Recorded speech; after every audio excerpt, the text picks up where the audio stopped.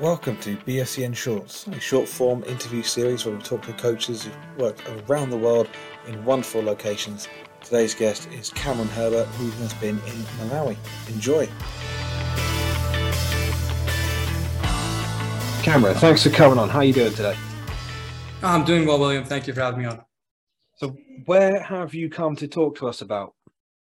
I'm currently located in Lilongwe, Malawi. It's the capital city in Malawi. More specifically, it's the central region. It's one of the busiest regions and probably the most popular regions with the most things to do, and most of the expats reside in Lilongwe. So I'm sure you've had this a lot. A lot of people might never have heard of Malawi before. Can you tell us where it is? Sure. So Malawi is a very small landlocked country in East Africa, Southern East Africa, depending on who you ask.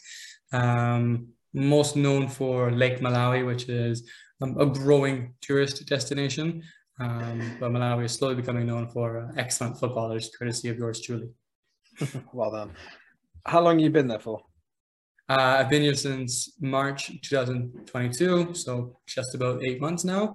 And I'll be going back home in December the same year. And hopefully I'm coming back next year. We're ironing that out now as we speak. Well, if you're hoping to go back, clearly you've been enjoying it. So let's talk about what's so good about Malawi, and hopefully we can peel back the curtain so others will be open to the idea of going there should the opportunity arise. Sure. Who have you been coaching for there? I've been working with Ascend Soccer. They've got 2 campuses, one in Lilongwe, Malawi, and then one in Uganda. But I've been strictly at the Malawi location. I'm sure a lot of people on Twitter and LinkedIn will have heard of Ascend. A lot of good stuff going on there.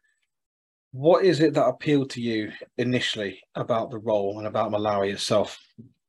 So Malawi, not known for its football ability, being able to produce football players. It's a very ambitious project here at Ascend. So we want to be, like the right to dream for this part of the continent. We want to be able to identify talent, produce the talent, nurture the talent, and then put them on the platform they deserve to be on. And that was really what spoke to me. In Canada, I was working with players who come from good backgrounds, financially wise, at least. Like, they were never going to struggle. University was always going to be an option for them. They were never going to have to worry about a job, and so on and so forth. So in that regard, coaching wasn't that rewarding. Getting a player on a scholarship is really, it feels good, but taking a player who's got raw football potential and then giving them the education, the nutrition, the football training to help them reach that potential, it's a much more fulfilling prospect. And that's what really sold me on the idea. Because you are working with the best players in the country for each age group. We have the best U12s in the country, the best U15s in the country, the best U18s in the country on the girls' side as well. A number of our players play for the youth national teams, if not all of them at some point will play for the youth national teams or the senior national team. So there's a lot of really good players to work with, especially from a technical perspective.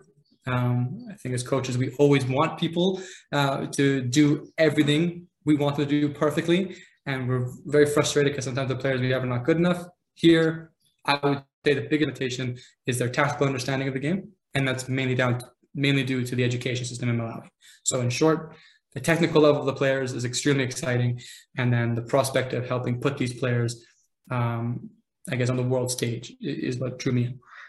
Oh, that leads in nicely to the next question. So you're talking about the education and that they might be a little bit behind tactically. So let's talk about the football infrastructure. What's it like there? Are there a lot of clubs? Is there much involvement from the federation? The FA, I would say, is behind. Ambition-wise, they have a lot of ideas that I don't personally agree with, or sometimes they do things really well, like the amount of youth tournaments that are in Blantyre, which is the southern city in Malawi. But that city is much more built up than Lilongwe, despite Lilongwe being the capital. The FA resides in Blantyre, so there's a bit of bias towards Blantyre. So I think they're trying to build out that part of the country first before expanding upwards. The FA I would say, aren't too involved with youth football. I think we just recently got a U17 girls national team. And then below that, there are no national teams.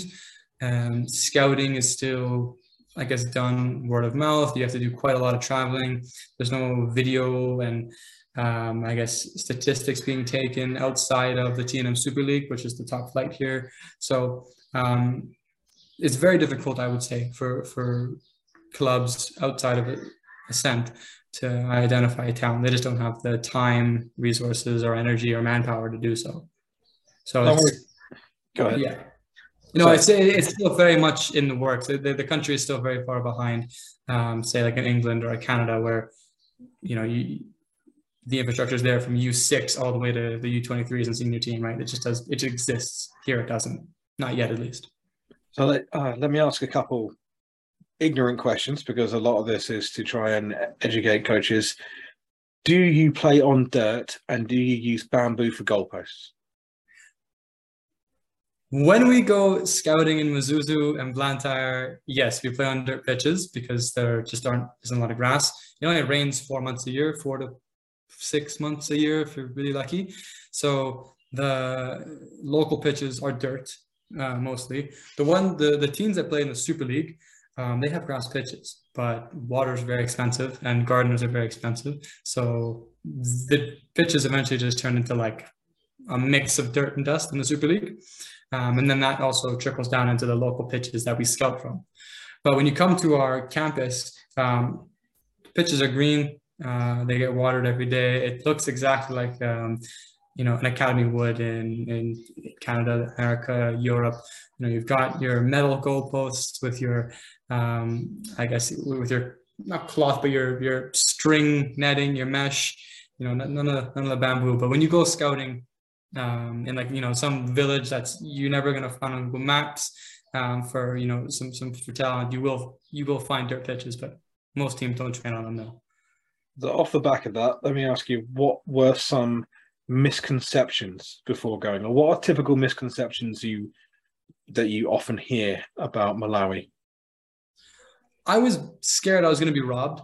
I was scared that I would get sick from who knows what number of viruses and such that people talk about. I was scared that, locals wouldn't like me because I'm white, and I'm coming here kind of telling them how to play football and all that. None of those were true. I got malaria once, but I think that's more of a case of being unlucky than, malaria just being an issue. And malaria wasn't even that bad, in fairness. I think it's a rite of passage, maybe.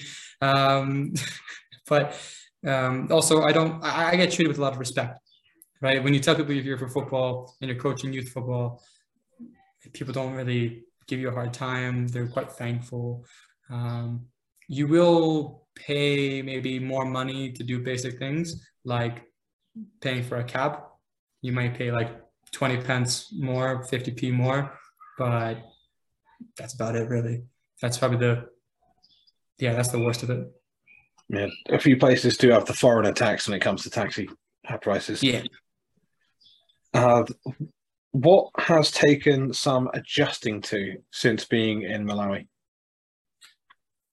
The level of education, for sure. Before coming, I thought the biggest issue for countries like Malawi was there was no money, and then these countries didn't have their issues exposed to the world, which I've now kind of switched on that. It's definitely a case of education.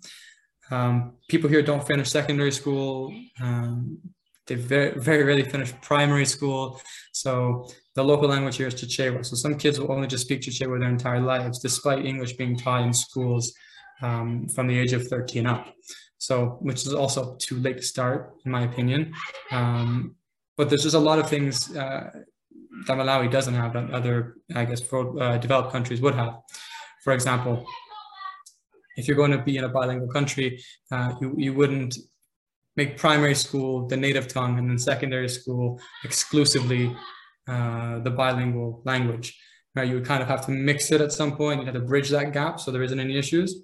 Whereas here, primary school is a local language, and then it's cold turkey secondary school English, which is why a lot of kids fail secondary school. So the education system needs to improve, which since I've been here, it looks like it's improving, or at least they're in the direction of trying to improve, which is good, I guess. But that's the biggest obstacle, is the education. Kids don't understand anything. You know, I think I show up to the training pitch with, you know, pen and paper to draw it out for them. I have a laptop or my phone to show videos of what I'm trying to get them to do, tactically at least. I have to demonstrate with myself what I want done. So you really do need to get creative with how you want to explain to people who, one, don't speak the same language as you, and two, just have a very poor level of education. Aside from malaria, what are some of the challenges that you faced? Just that really. I mean, I would say food is it's a bit of a stretch to say food's a challenge, but I'm paying way too much money for cheese, I guess is the biggest complaint I have, because it's a landlocked country. Malawi is not known for its dairy production. So any dairy product is imported from South Africa. So those are maybe, like, you're looking at, for a 500-gram thing of butter, I'm not paying maybe £12, £15 for it. It's just absurd. But if that's my biggest complaint about Malawi, they should tell you things are pretty okay, pretty decent. That's not bad, is it? Lack of cheese, that I could do with eating less cheese. You say that now until you stop having cheese for a couple months, and then you get a little desperate. Yeah, I won't take it for granted. I know that. For a while, I took real bacon for granted. Wow. Yeah. What kind of things do you do for fun over there? Well, there is lots to do.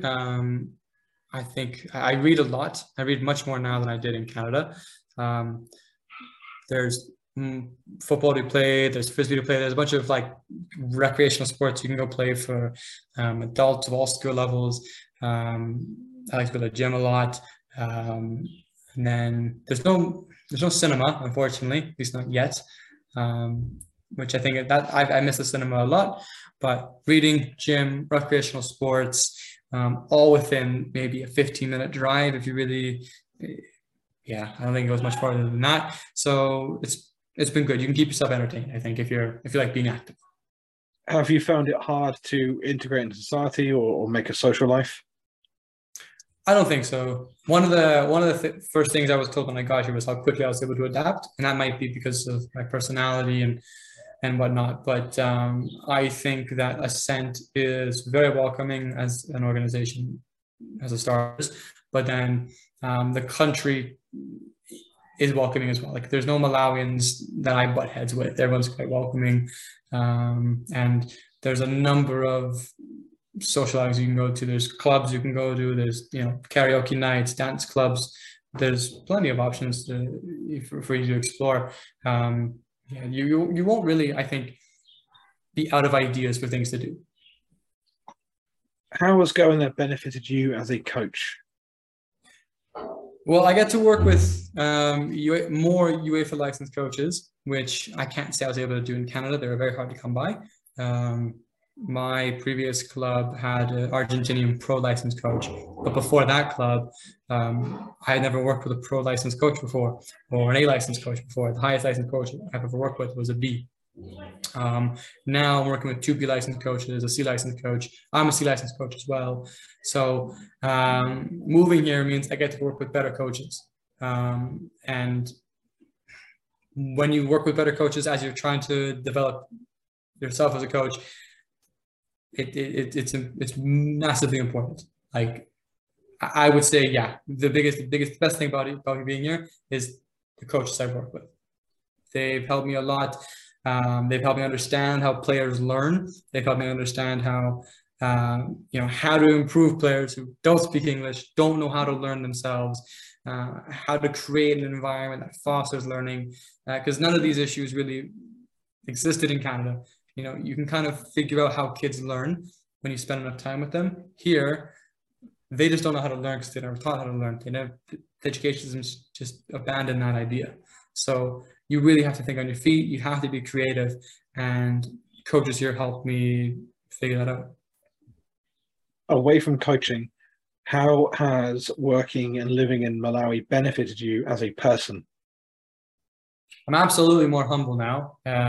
Things I complain about in Canada, I certainly don't complain about now. Like I said, I read a lot more, and that's not down to just there's lots of bookstores in Malawi. This year has been especially bad for Malawi, just rolling power outages because a dam that gives the whole country electricity broke. So it's kind of being repaired. So there's load shedding. So some days you have power, some days you don't. So the days that I don't have power, I do lots of reading. Back home, if the power went out, even for a couple hours, it ruined my whole day. I was very sour about it, and I was just pretty much just threw my toys away. Now the power's out. There's other things to do. There's journaling, there's reading, there's going to the gym. You learn to make do, right? Sometimes when the power goes out, you don't get to cook the dinner you were planning to cook. So you have to wait a little longer. You have to make something else. Whereas back home, these small inconveniences would have just really put me off. Like, oh, I don't get to make my lasagna tonight. This is the worst day ever.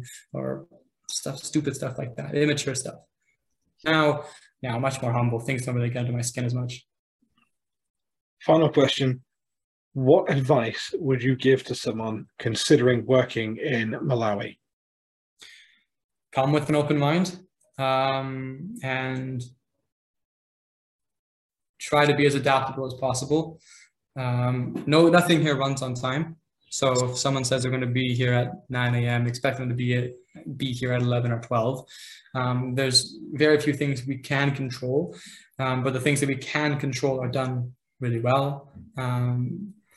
But being adaptable lets you manage the things you can't control and manage how you feel about that.